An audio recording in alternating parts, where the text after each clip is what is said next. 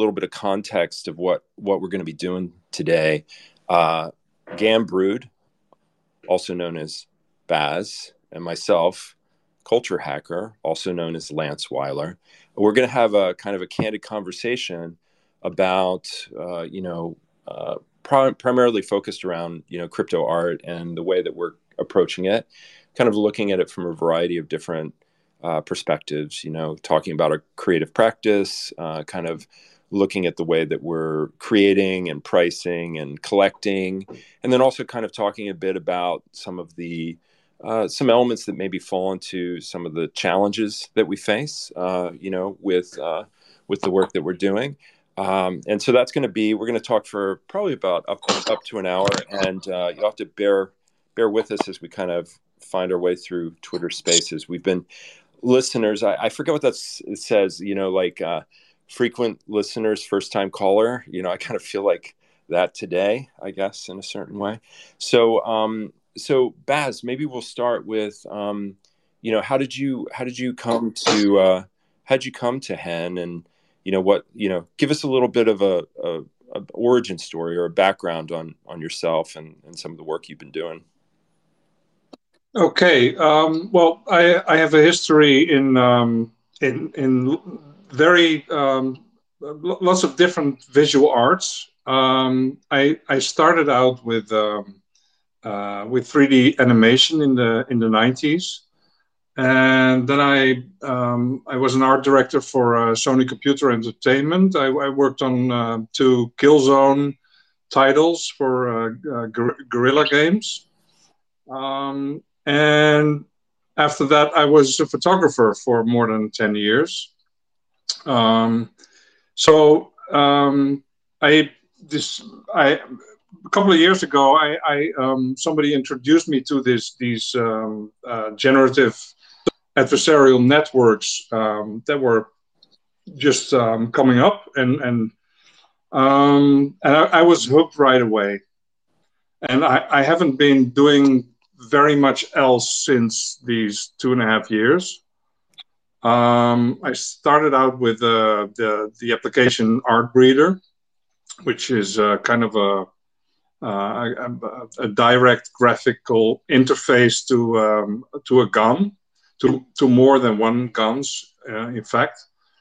And so I was still making a living as a reportage photographer, but during all the lockdowns, I usually photograph people and events. During the lockdowns, there was hardly any work for me. So I was constantly behind the computer and working on these GAN things. And I heard about the whole NFT business, and I decided to join in. So I bought some Ether. And then before I really got into it, I heard stories about the carbon footprint of Ether, and that it really wasn't great for the environment, and there's so much energy wasted. And so I decided to back off until I think it was Memo Acton and Johnny Lemercier and Quasimodo, Mario Klingemann. They were suddenly talking about, hey, we found this market, this platform that can do the same thing, but then with a POS coin instead of the proof of work Ether, which is much more environment friendly. And I think Han was already running for about 2 or 3 weeks, and that was the moment I joined in. I in a similar fashion, I had initially started on doing some, minting some stuff on Ethereum, and then migrated over to Hen. And for me, what kind of transpired was I do a lot of very large projects that take years to make. I'm a storyteller, and I tend to work. A lot of the work that I do tends to be very difficult to classify. I often find myself having to describe it by stating all the things that it is not. a lot of the work uses emergent technology like AI, virtual reality, augmented reality, the Internet of Things. And in my practice, I'm just really interested in the ways that stories can kind of spill off screens and into the real world. And so at the start of 2020, I tried to do an everyday project just to challenge myself to make a piece of work each day. And in doing so, like I would just put it up on Instagram. I just wanted to be able to make something in a day and then step away from it because, as I mentioned, a lot of my work goes for years. And I failed miserably. I think I got to about March of 2020 when everything was kind of heating up with the pandemic, and it just kind of derailed me it derailed a lot of people. And then I returned to it in January of this year, and today marks like the 272nd day that I've actually made a piece. And Wow. I just started making stuff, and then I started making more and more stuff, and it was like an explosion, right? It was just like pouring out of me, because I've never considered myself to be a visual artist in that way, right? Like I'll write a script, I was a cinematographer, and I worked a lot on music videos and commercials and films all over the world, but never considered myself somebody to be kind of a visual artist in the same way that I have been on Hen. And so I just found myself really when I got on him, which would probably been in the beginning of March, like I would have said, probably around the, second week of March or something. I felt like I was so excited because the platform at that time, as some of the folks who are listening probably recall, was very, very, it was like an art piece unto itself. Like I had no It idea was.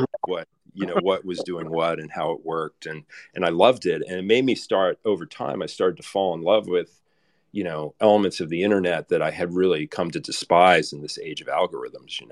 And so I found myself just starting to mint, and I think that that's when I came in contact with some of your work back in March.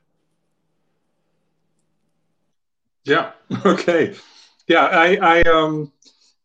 Next to being an artist, but when I first came to Hen, I said to myself, okay, I'm going to try this thing. I'm going to sell some stuff, but I'll probably never spend any real money on some JPEGs, because I really didn't know what the whole NFT thing was all about. I just knew globally um, what it was trying to be, and then so I said to myself, never, I'll never spend any real money, and I was sold in a week, I think. Well, maybe in a day, but and then I slowly started building a collection as well, next to selling my own stuff. Um, and the weird thing was that I decided, okay, I'm going to spend 50% of all my earnings in art of other artists, of colleagues, of people that the work that I admire, and but that didn't last for, I don't know, a couple of weeks, because I soon was over my head, and I spent 100%, and then I had a little bit of savings, and I saw all these great pieces of art and opportunities as well of stuff that I thought, wow, I can't just let this sit here for, I don't know, 10 pesos, or so I think I spent another, I don't know, $5,000 in of my own money in it, and so I ended up spending 110% of my earnings. And then well, you were one of the first artists that I started collecting from, because you made these wonderful single editions, and they were quite cheap for the quality that they were. I mean, they were really very interesting to look at, and there weren't at that point there weren't many artists that sold single editions, and if they were, they were quite expensive. Yeah, it's interesting, because when I think about, and I did a similar thing, and I've loved kind of collecting on the platform, and I had a similar kind of stance to it where it was like I was unsure about, whether I would, take the dive into actually collecting the work. But I think what was really that drove me, that was fascinating, was I became like I was interested in, I've been playing around and, exploring the blockchain for quite some time, and have been waiting, for ways to find inroads that made sense for me creatively. And I think, NFTs kind of presented that place, but it wasn't until really like Hic et Nunc really kind of allowed for a level of experimentation that was quite unique, in the sense that the gas fees were considerably less, and also the way in which the API was open, and just the sheer kind of experimental nature of the platform, and the way that it was philosophically, how it was really kind of refreshing, in the sense that it felt like even these experiments towards the DAO around it, and just the way the community is so engaged within it. And I think, as I was trying to find my way through it, and still, because I think it ebbs and flows. I think it's constantly changing, and that's what I kind of love about it. It has these peaks and valleys, and these moments, and it has, it's kind of like just a steady course, right? And I think I found myself really kind of experimenting, like, oh, I'm gonna make this, and I'm gonna see if anybody might even be interested in it, and I might do something where I release this as, something that's like 25, or, I started exploring like huge editions, and then I was playing with small editions, and then I started doing things with just one-offs, and I go back and forth philosophically for myself, where I kind of wrestle with the scarcity in the abundance side of what the platform is, and just the love of art, and feeling like we're in this really interesting new moment where we can kind of change the rules in terms of how these things operate. I love this quote by Buckminster Fuller, don't waste time fighting systems that exist, build new systems that make the old systems obsolete. And so I think when I started to look at it, I started to explore, but you feel a very strong draw back to traditional models. You feel a very strong pull back to the value of scarcity. And I'm just interested in terms of like, kind of breaking from that. So sometimes I'll find myself purposely pricing stuff well below what I think it should be, and then I'll do things where I'll go out and I'll, certain people contact me, and I'll do things directly to somebody's wallet who maybe is just starting out on the platform. And I'll try to give a piece to them, or, exchange pieces with them where it's, greatly reduced, because I feel like there's such an incredible, the need for community, or just the fact that folks who are making are also, potentially, collecting or curating as well, which is really exciting. And I think that's what makes the platform special, So I know that we've exchanged some stuff away from the platform and just back and forth. And I think actually you initiated that with me, where you were like, you reached out, and then we traded something. And, I love the work. I love the work that you make. And I love the way that, because I do a bunch of stuff with AI, and when I came across your work, I was like, wow, this is really striking, and I was very interested in how you were, kind of not only putting it out there, but also the way that you were kind of thinking about it. And I know that, we've had the privilege of, being able to talk to each other previously. And I think some of your practice, I think the way that in which you're kind of, we're approaching certain things philosophically in a similar way in terms of the platform, but I think our experimentation differs in different ways, which I think is exciting. And I think being able to kind of be transparent around that experimentation, within this call, I think is something, one of the reasons I wanted to do this fireside chat with you is I had started corresponding with a bunch of different people, from folks who were running galleries to people who were large collectors who were collecting work that I was doing. And I realized, wow, there's some really great insights here. I'm going to just do some Twitter thing. And then PopTwig, asked if they could just put it up and stuff. And then I thought, oh, it would be really cool to kind of do something with audio. So since we have the ability to kind of go back and forth, let's really kind of unpack, like what we've learned across the platform, how we're approaching it, things that mix our own artistic practice. So maybe what we could do is, if you could you talk about like how you approach let's start with the creation of the work, right, and the artistic practice first. Then we'll kind of Okay. move a little bit more into what it is to kind of price this work and think about the pricing of it, and then we'll kind of go Yeah. from there into a deeper dive on the collecting side of it and the secondary market. So, Baz, talk to me about like the way that, like, if I was pull back a curtain, because I've invited you into my Columbia University New Media Art class. I'm a professor of practice there, and I've invited you in to be a guest when we're kind of doing stuff with AI, because I was really impressed with what you were working on. Can you just talk about how you're approaching it and what that process is like for you? Okay. Yeah. Well, I get many questions every week. I get questions of people that ask me, "Do you train your own models? Can you tell me how you do this? Can you?" And the thing is, I'm not a coder. I'm not a developer. I'm a very visual oriented person.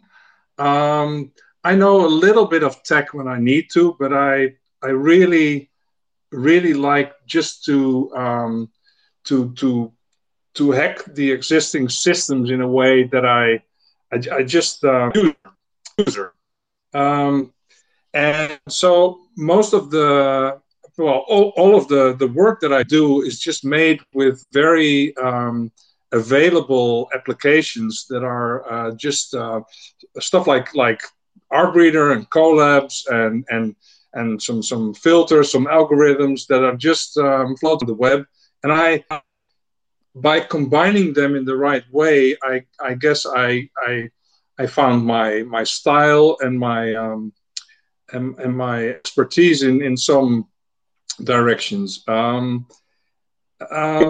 it's basic. I'm not so much of a fetishist when it comes to. I've been a photographer for at least 15 years, and I always met these guys that said, "Well, you better have a Nikon," or "No, you should have a Canon," or I really don't mind what I work with. I just try to find the edges of what is possible and try to go beyond.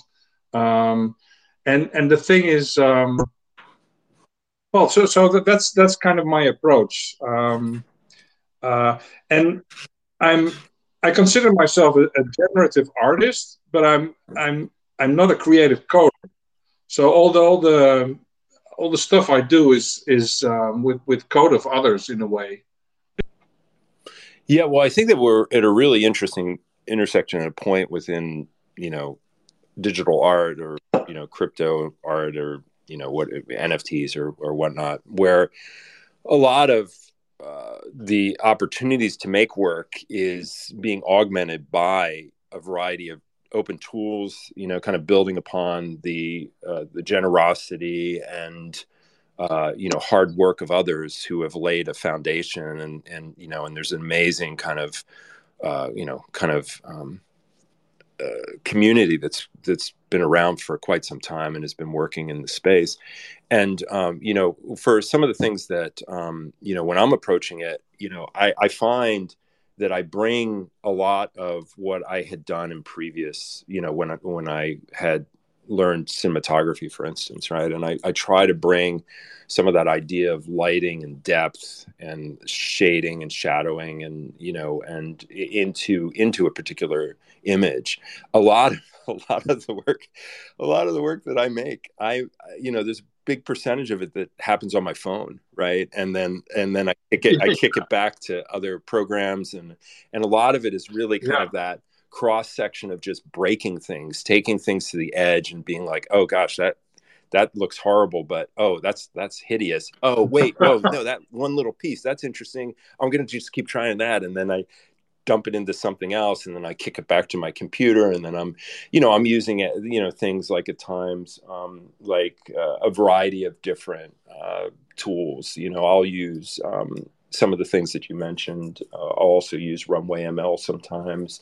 I'll use yeah, a variety of kind of like almost like a rudimentary form of optical printing, where I'll throw up a bunch of images and things on my system, and I'll shoot them really crudely off my phone, and then I'll bring them back to my phone, and then I'll manipulate them in some particular way, and then I'll kick them back. And so a lot of it is like deconstructing things and deconstructing them, and out of that destruction Yeah. comes something really beautiful, like this freakish thing that kind of emerges, and you're like, oh wow, that's great, and then all of a sudden I've gone down a rabbit hole, and then I'm like trying to reverse engineer, like, how did I get here again? I got so caught up in what it was. I was Yeah. so excited about what was happening, and then sometimes I'll be like, okay, that was great. Now how do I get there again? And I'll go back and I'll try to do it, and then it'll fork in a totally different way, and I'll be like, oh God, that's really cool Yeah. too. And now I'm totally lost, like I have no idea how I got here, and so it's like this wayfinding thing. But I'm constantly like amazed, like if you would have asked me, like if you would have shown me some of the stuff, and I post a lot of stuff to my own Instagram, like I've been doing the whole every day, I've been putting stuff there, and then I bring stuff over the hen.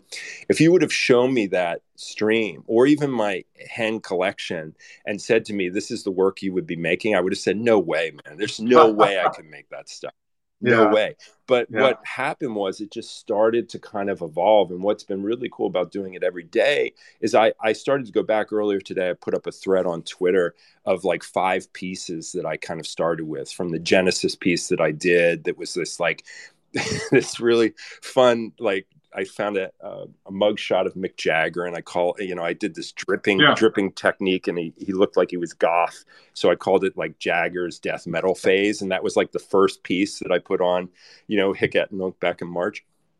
And I was going through some of that, and I could see some of the technique emerging, right? Like I saw when I started to introduce motion to the platform. I saw when I started to, I was doing different types of mirroring techniques. I was doing different types of code, because I will do some code, and I was doing different types of processing with things. I was doing like old CRT manipulation of pixelating images. And I collected like 5 of these early works, many of which I had unswapped. Like they actually stayed unswapped after the, back in the summer when there was a thing with the smart contracts. And then I just went back and I started to unswap them today, or reswap them today. And it's just been really wild to kind of look and think about like an aesthetic, and think about like a lot of the work that I do is driven very much by an aesthetic. My own practice has been greatly influenced by a couple key things. Influenced very much by design thinking, which is a really interesting kind of methodology that was originated or at least codified through Stanford University, which is very pervasive today. But it's kind of a way of using human-centric design in everyday problems, right? And so it has like this really interesting 5-step process. It uses empathy. This idea of you use empathy to kind of do this shared ethnography to kind of get to the heart of something. And then from there, you take a little bit of a deeper dive and you start to define, what it is that you want to try to do. And you usually do that through a question, how might we, right? Or how might we do whatever it is. And then from there, you start to kind of ideate. And then after you've ideated, which is kind of like the brainstorming, you come up with some degree of a prototype, and then you test it, right? And those are the 5 steps, and they keep repeating. The other thing that greatly affected my practice was MDA theory, which is mechanics, dynamics, and aesthetics, right? The idea, it's a really cool theory that works for analyzing games, but also for playing them, right? Like for designing them. So like it works in a way that like the player goes from playing, they feel something through the aesthetic. The dynamic is the behavior they start to learn, and then lo and behold, they learn the mechanic. Where the game designer, basically learns, determines the mechanic, works to create a behavior for hopefully some type of an emotional feeling or an outcome on the other side. And so that was a really big thing that kind of started to influence some of my practice. And then the last is really kind of, because I'm a storyteller by background, I've been a screenwriter for a long time. The other part of it was really kind of this notion of experience design and this idea of creating experiences. And so some of that kind of bleeds into what I do, even in the visual art that I make. I think that, kind of looking at these different forms, I'm really influenced by Fluxus, the Fluxus art movement. I love it. I love this notion because it's so participatory. It doesn't exist until the audience is actually in it, and it has these really cool kind of instructional elements. And I'm fascinated by participatory culture. A lot of my other work, the larger projects that I do, are in that vein. And in fact, we have a project going to CGIS, which is the International film festival. It's like a really cool fantasy, horror, and sci-fi festival. We have a project that'll be there on the 9th of October, like in a couple weeks, where we're bringing NFTs and Hic et Nunc to the festival, and people come in and they come to see a movie, but they end up creating a world together through a number of different kind of RPG, role-playing game kind of techniques. And then that world is represented back to them through this crazy remixing of the web that we're doing. So their ideas come to life on the silver screen. And then we do some really cool things because they're making artifacts that are from fairy tales, that are across 7 generations. And so we bring some of those in, and we'll actually be minting them as NFTs to Hic et Nunc.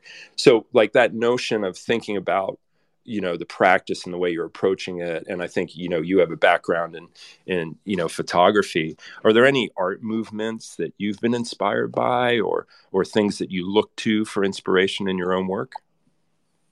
Well, because I'm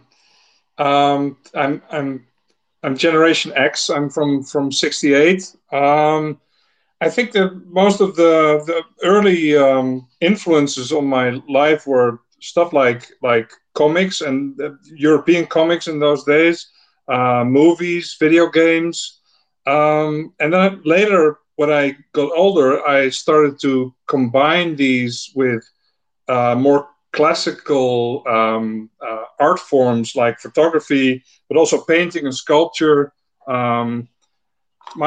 Both my parents were artists, and so I'm combining all these old ways with new ways. But they all say the same thing. They all try to tell a story with images, with sound, with movement, with colors, with contrast, with so in my work now, I really try to combine all these things, and I want to do something that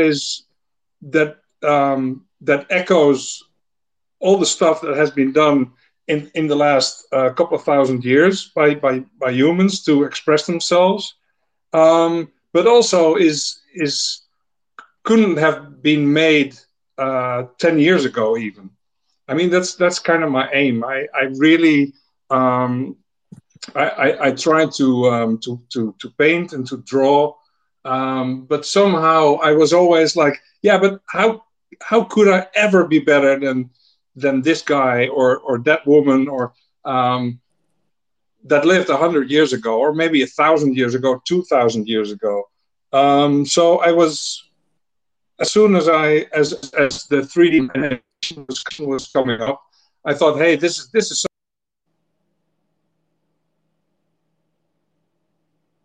working together, machine with an AI, and working like a collab between human and machine, to produce and to inspire each other.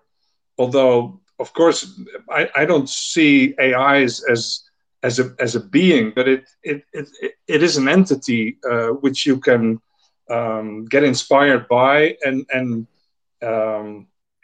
coach in the right direction. I think it's just so yeah. Yeah, well, I kind of want, oh, go ahead. I hope that's that was perfect. That was sorry? great. I mean, I think what you're hitting on there is really important, right? Because you're talking about this augmentation of creativity through a collaborator that just happens to be a machine. Because I think sometimes there are certain arguments that kind of exist that are, about innovate, like a friction between innovation and preservation, right? And I think a lot of the work that you're doing kind of sits in a really interesting place, and especially like some of the some of the newest series that I've been seeing from you, that's been just like tearing it up on the platform. And I think maybe this would be a great segue into how you're thinking about some of the ways that you're pricing stuff, and I can share some of the ways that I'm doing it. And which will also lead to, I think, some of the realities of the challenges of the platform, and even some mental health considerations of being on the platform and feeling that kind of dopamine rush when all of a sudden, stuff is just going, and and it's going at high levels, and so. Can I say one more thing? Yeah, Before you bridging off to a new subject. the thing is, I have always been blocked and frustrated with paper and a pencil. I really don't know what to do then. So the moment I discovered photography, that you could hold this machine and just record anything that was happening around you, and still have a very high creative input while you're doing this, that was a liberation for me. That was a relief, because uh, I always wanted to be an artist, but I couldn't, because there were so many things that blocked me from learning how to draw. So photography was one step, and this is, I mean, this is just divine for me, because it's everything I always wanted. Um, this entity that just gives me all these ideas, and that I can rotate them back into the machine, and it comes back to me. And so, yeah, that's just what I wanted to say. Yeah, well, and I think that kind of moving into the other part, because we will only be together to the top of this hour. Like these fireside chats are intended to be like hour-long conversations. So, and I want to make sure that we kind of get through the arc of kind of the experience of what Hen is. So as I shift gears here, let's talk about how you're approaching it, and then I'll share how I'm approaching it in terms of philosophically, or just in terms of the logistics, or just even thinking about like, oh, how am I gonna release this thing? I've made something, I'm really excited about it. How am I gonna put it out there? Are you looking at what others are doing, or just walk us through the process of the moment you've completed the work, and now you're thinking like, okay, I'm gonna put this work up on the platform. Just walk us through those steps, and then I'll do a similar thing. Okay. Well, so I've never been interested in making money. That's one thing. But that left me in places where I was always doing work for others, because I had to make a living, and finally I see this structure where I can provide for myself, so I can keep doing this. Um, I That's kind of new for me, because I was always I first I had jobs for bosses, and I I found out that I really didn't belong in a company, and then I freelanced for a long time, and I still had to do these assignments. I still had to do what other people asked me to do, and I was a lot more free. Um, but with this, if it works, I mean, it's just great to work all day on your own stuff, make something that you really like, and then say, okay, this is finished. I'm going to sell this. Um, so yeah, that's where I started. I like many people that start on Hikat Nank, and I guess in NFT altogether. Um, some of the first work is picked up because it's new, and people like it, and they think, okay, that's the Genesis, we're all going to buy that. And so there is this roller coaster ride, and first many people have this rush, like, oh, everybody wants to buy my work, and I can live of this, and then of course comes the dip. 99% of people that sell their first work, they don't sell their third or fourth work, or so, you suddenly you see that it's not as easy as it looks, like the when you sold the first one. And I made a lot of mistakes. I I'm not a very I should read more, but I don't.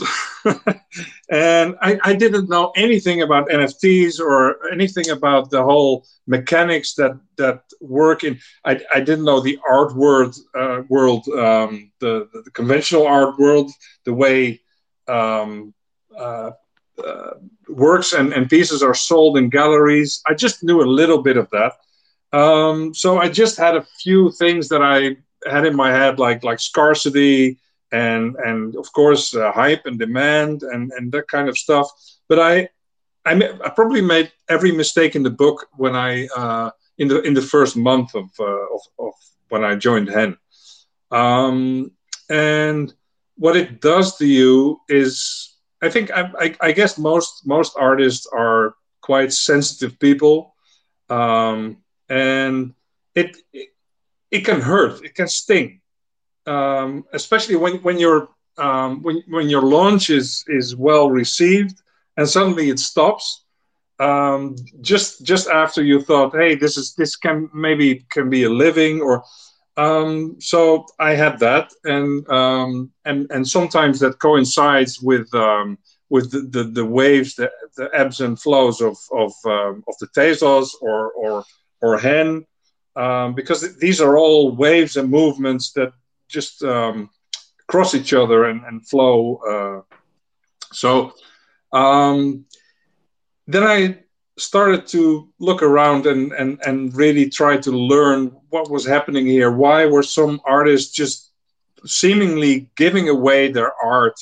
What were all the tricks in the book that were used? Why did some people have single editions? Why did other have editions of 1,000? So I guess I slowly tried to get to grips with the mechanics of this new world, and I think I learned a lot. They always say that the time in the NFT world or the metaverse or however you want to call it goes faster than anything you ever experienced, and I think it's totally true. And also the learning curve is, I mean, in just 6 or 7 months, I've learned so much about selling art, about hype, and about appreciation, and about scarcity, and about everything that and it so much happens in such a short time. Yeah. Well, if I could just really quick, I want to go a little bit deeper on a couple things about the things that like some of the mistakes that you made in that first month. Can you just like maybe highlight, 2 of them, or ones that you think like, oh, that's a mistake that probably, if I told somebody, that could help them save some of that sting that you talked about? Oh, I think my Wi-Fi. Well, while I wait for you to have a more. Yeah. Oh, okay, you're back. Yeah, sorry. No worries. I think my Wi-Fi dropped. I just switched to. It's fine. Oh, okay, great. So I wanted to just dig. I don't know when my story. Oh no, we heard everything. We heard was cut off. Your whole story came through, so we heard all of that, which was awesome. The one thing I wanted to kind of just take a little bit of a step back and ask you, like, what are 2 or some of those mistakes that you made in the first month that if somebody who was starting out, or even somebody who might already been on the platform for a while, could learn from? What were they? If you don't mind sharing those. Sure. Well, I did. I was really. I did a couple of things that weren't very smart in hindsight, but I would probably do them again if I didn't know better. Like minting too much stuff, like being too eager, just dropping new things and not selling them. So if you have a shop that is filled with items that are for sale, and most of your editions are still there, that's comparable to when you walk in the streets and you see this empty restaurant. You're not going to sit in an empty restaurant because you think, no, if it was good, then it would be full, right? And it's the other way around with NFTs. But I think that there was one point that I had just had too much stuff in my in my works, in my creations, and I decided to just burn most of it, just to and announce it, and make sure that it was just visible, that there was nothing left. And that was the point that that the sales took on again. So yeah, that was one thing. Yeah, I think from my side, which is interesting because in terms of like how I approach it, the moment I finish, I feel like because I've been doing like this daily art challenge and I've just been experimenting with NFTs as a creative form of expression, similar in the way that you are too.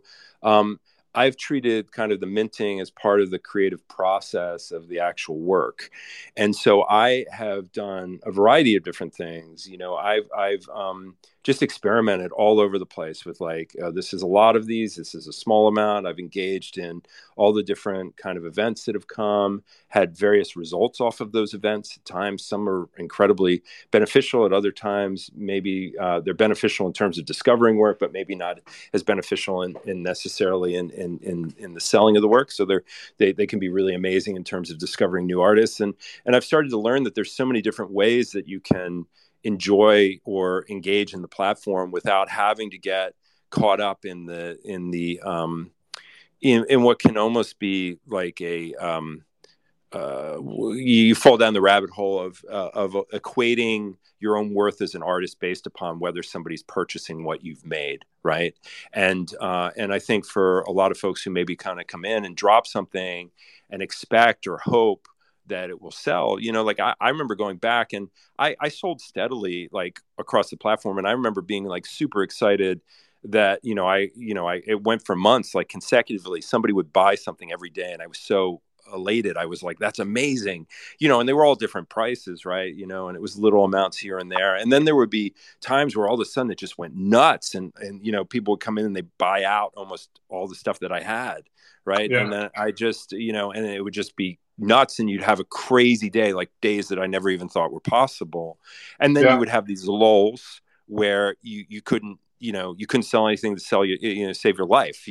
yeah, It was like, okay, no, it's not people aren't sparking to it, or there's just so much, or it's come after a large kind of thing.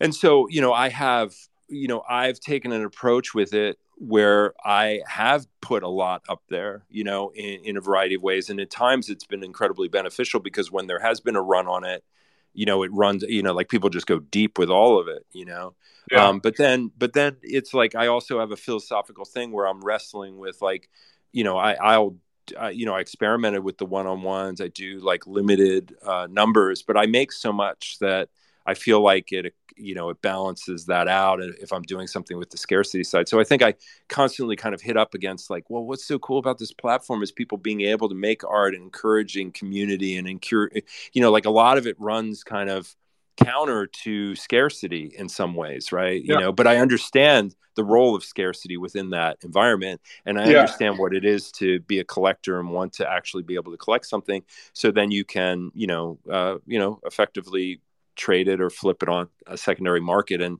see a return from it.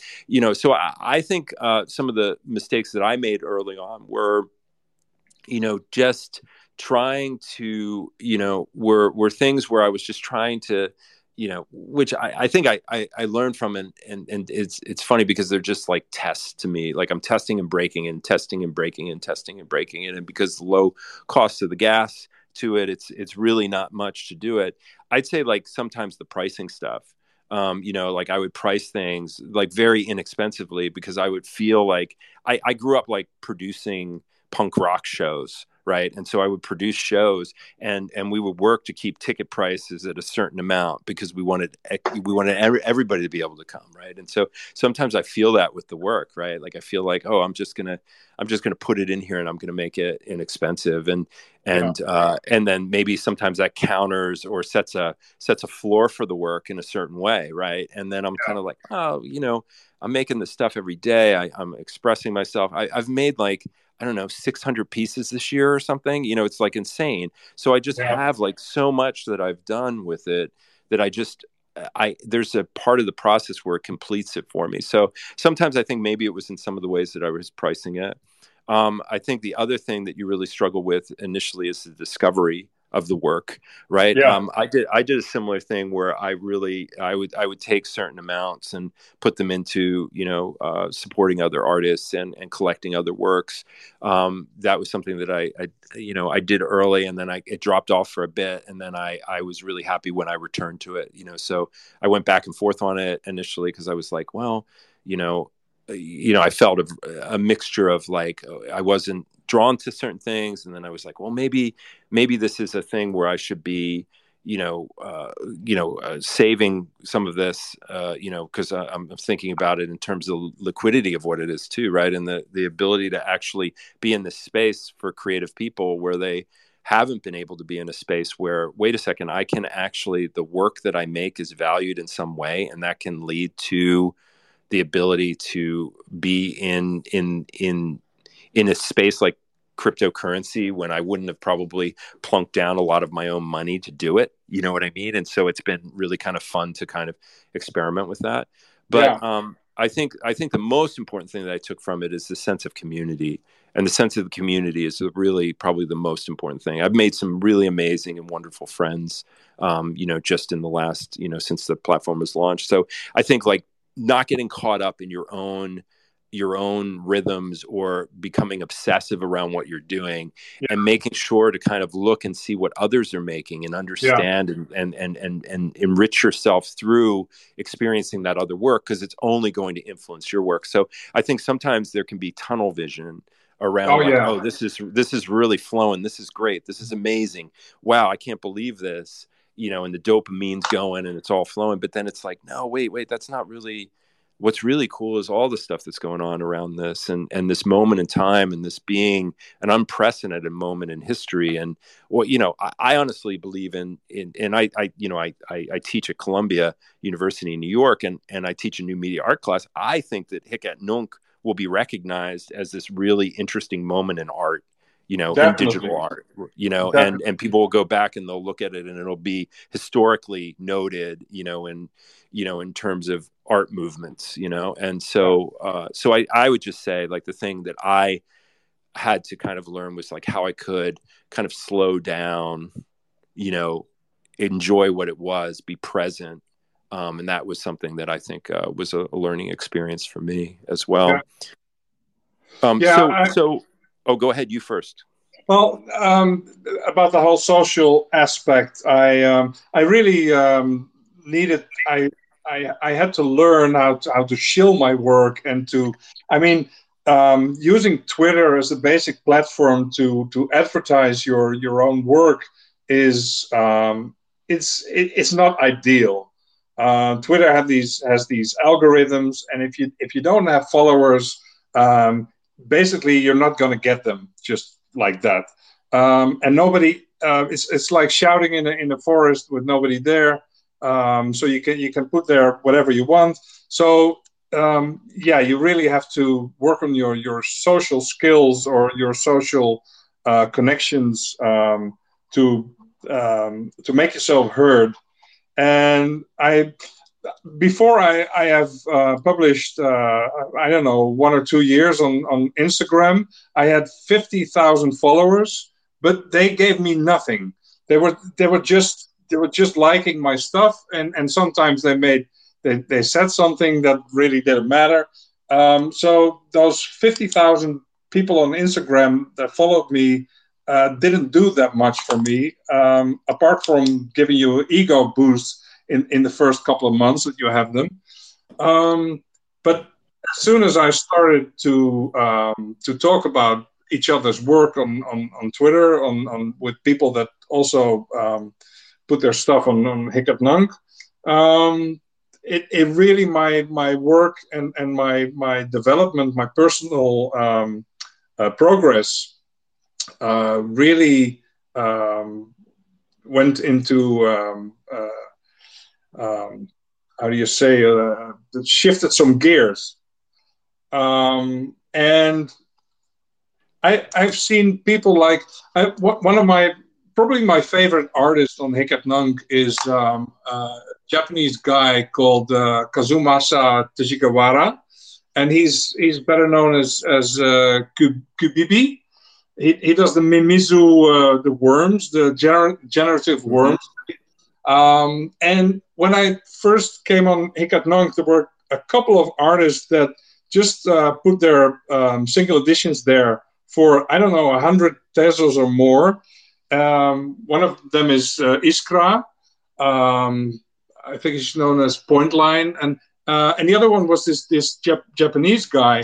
But Iskra was really very communicative, and she was talking to everyone, and she was gaining followers, and Teshigawara was not, and his work was absolutely brilliant. I still think he's one of the best artists on the platform this day. But only recently he got picked up because he just did a little bit more of shilling of he made some jokes. He just posted a little bit more than just an image, and I think that's very very important in this day and this medium that you show people who you are and that you try to connect and yeah. Yeah, so that community aspect is really important, and I think also transparency and sharing of like what works and what doesn't work, right? And being forthcoming with that, I think is important. And trying, like, I think there was a point where, and I don't want to throw shade at anything, by any means, but I think I found myself early on when, I was kind of experimenting. This is back. Back last year, maybe around this time, actually, or a little bit earlier than this. And I had been invited to Clubhouse by some folks, and I found myself like in these kind of NFT conversations that felt like they were like this positive toxicity. It was like this. At times it felt like it was kind of Amway or something. Like everybody was celebrating the drops of stuff, and they were, it just felt it. To your point of like if you were struggling with Twitter and doing it, having to do it in a public forum and having to kind of announce and share your work that way. Just I mean, first, that's it's cool if that's a sense of where folks want to go with it, or if that's their prerogative. And I'm not trying to be judgmental around it. I'm just talking about like the positivity, like toxic positivity, right? Like not unpacking Yeah. the challenges that we face. Like anybody who's sold on the platform is now looking at like, how do you actually deal with reporting the income that you've made? Yeah. What does that actually look like? What do the Yeah. taxes look like around this? How do you actually approach it? Should I be incorporated? Am I a sole proprietor? Do I set up a company around this? How do I actually deal with it? What in the United States, they're looking at it as a good, right? Like, so the idea is that you have to pay taxes on it as a good, and then you might have to pay self-employment tax on top of that. There's all these implications, right? Yeah. So there's the business side of what it is, and then there's the challenge of the discovery side of what it is, and then there's the like some of the mental health aspects that we were talking about, where all of a sudden, somebody might be valuing their own work through the fact that someone else is buying it, but what if they're not buying it? And some of the ways that dopamines work, and the excitement of somebody taking a run on all your stuff, and then how do you balance those things out? And then the creativity of making work and being inspired, and not just like literally being shackled to your device to try to make more Yeah. stuff to hopefully kind of Yeah. sell something, right? Like, and actually living life, and actually being inspired by things that maybe aren't on screens. So there's a lot of really interesting challenges that I think are swirling around, and a lot of this is so early and new. I want to kind of close out here as we're coming down Yeah. the home stretch. What are some of the things that you hope for in terms of the future of this ecosystem, in terms of the way that you're approaching it? Any thoughts for the future? Well, to be honest, I really, it feels like I really didn't have any time to think about anything, any future things. I have been I have been engaged in this madhouse for I don't know 7 months, or how far are we? I completely lost my sense of time before in the pandemic, um, during the lockdowns. That really messed me up in sense of what time was, and this is just a drop. This is just so I'm in another galaxy right now, and I I'm very interested in the future of NFTs, of Hikatnang, in the way I'm gonna evolve as an artist, or if I can keep sustaining myself. But I really need to. I really need a point where I slow down a little bit, because I feel I've been running a marathon, uh, to be honest. There's one thing that somebody approached me with a platform. Um, I I'm pretty sure that this is just the beginning, and that all these people that are into NFTs now, artists, buyers, sellers, traders, everything, collectors. I think they're just the front. How do you say in a war, the front troops, um, and, um, and there will of course be platforms where you can just pay with dollars or with euros, because all this stuff we're doing with Kukai and Temple and all these brokers and everything in between is all this difficult early adapter stuff. So I really like it to be a little bit easier for other people to get into this. But in sense of decentralization, or democratizing things, or DAOs, I just really didn't have peace of mind to overthink this properly. To be honest. Yeah, I mean, I think what I'm really excited about here, as we're kind of closing out, is I'm excited about the potential of NFTs being a foundational layer within the metaverse, and this idea of being able to have generative, kind of personalized worlds, and the opportunity for us to kind of really think at new about new collective models. So when you mentioned DAOs, which are decentralized autonomous organizations that are kind of a running of a number of smart contracts, I think that represents a whole quantum shift in terms of how we think about Yeah. the foundational layer of how we make work and how we collaborate with others. And I know a number of folks are working on some interesting collaborative contracts for Hikat Nunk, and I think that that's greatly needed. I think it's One by One who is part of that effort, and I think the hackathons and all the work and different folks who are doing really amazing things, from vertical crypto all the way across to these people who are making and helping to nurture community, I think is key to the future of what it is. But I think the usability and being able to have frictionless ways in that allow people to collect and make and discover the work is really, where the future resides. But I think we're just at the beginning of it. And I think it's really exciting to be on a platform like Hikat Nunk, which is not owned by it's not controlled by some external board. It's not, a VC didn't back it.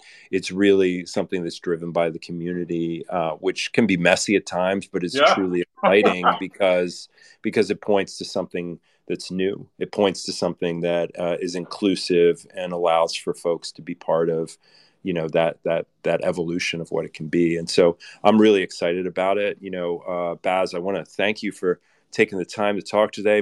Hopefully we'll come back at another point, have another Yeah, I conversation. would love to. Thank you, Lance, and thank everybody who listened to this show.